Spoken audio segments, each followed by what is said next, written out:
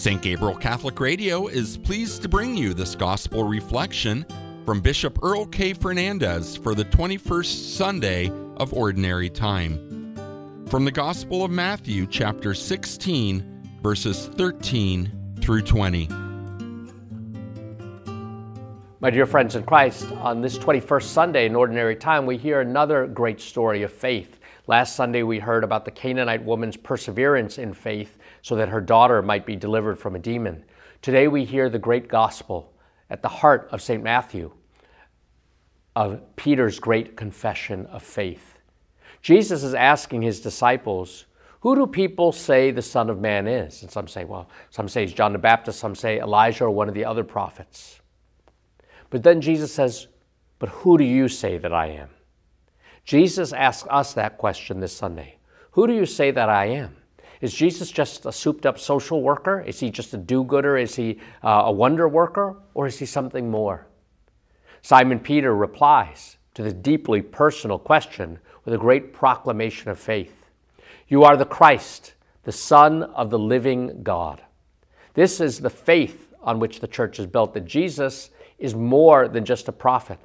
He is the Christ. He is the long-expected Messiah. He is the anointed, the Holy One of God. He is the one who will save his people from their sins. You are the Christ, the Son of the living God. God is alive. He is not so far removed from our problems, our hurts, our interests. He wants to be close to us, and he's closest to us in his Son, Jesus Christ. You are the Christ, the Son of the living God. And Jesus says to him, blessed are you, Simon, son of John, for flesh and blood has not revealed this to you, but my heavenly Father. God chose to reveal this truth to his Father so that Peter could make this confession of faith for the whole world to hear. And then Jesus says those blessed words,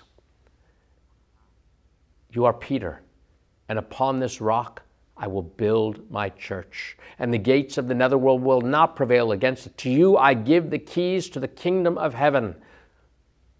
Jesus founds his church on the profession, the confession of Peter's faith that he is the Christ, the Son of the living God. He gives Peter a privileged place amongst the apostles. He gives him the keys to the kingdom of heaven, the power to bind and loose sins, the power to teach with authority, to lead the whole church in truth.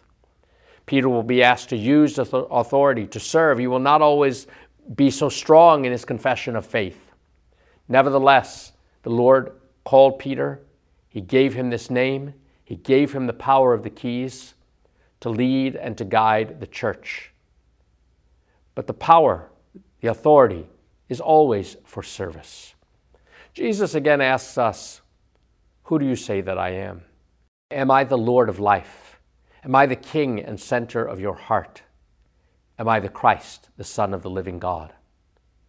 How does Jesus' kingship, how does his lordship affect your day-to-day living? Jesus asked that question. Who do you say that I am? How will you answer? We hope that you've enjoyed this gospel reflection from Bishop Earl K. Fernandes.